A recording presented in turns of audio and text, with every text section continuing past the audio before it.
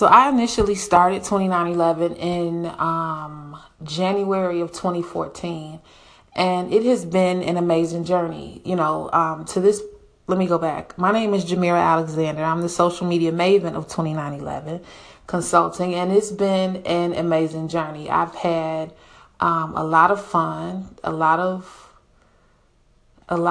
so this is what I'm not going to do. Okay. I'm not going to paint this picture of entrepreneurship like it's easy and it's not like just walking on a bed or laying on a bed of nails. I'm not going to paint that picture for you. I can't, because I'm not a storyteller in that sense. So I'm not going to paint that picture for you. The picture I actually want to paint is one that helps you to understand that if God gave you a vision, how important it is to stick with that vision, even though you may not always understand or know why this door is closing and what door is getting ready to open up, even though you may not see it. Basically, that's what this channel is about. You'll learn more about my journey and my experiences in community engagement and social media marketing and different things like that.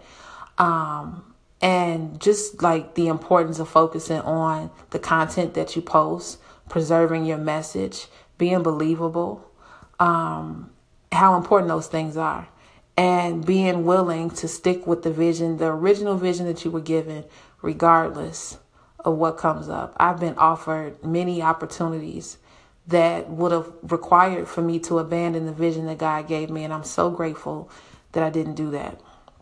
Not that they weren't great opportunities, they just weren't for me. And what I'm grateful for is the ability to say no.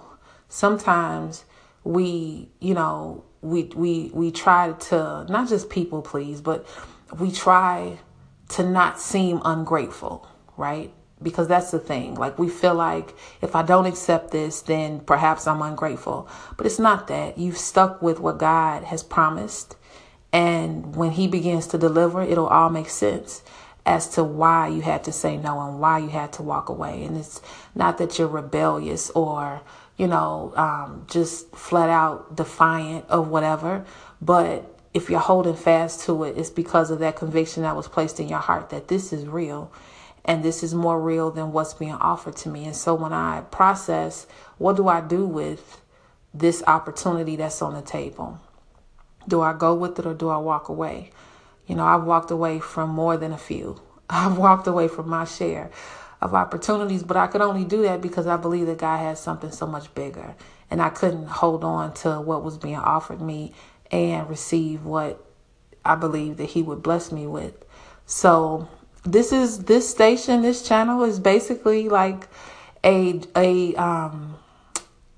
capsule, if you will, of those experiences, and I hope it inspires you.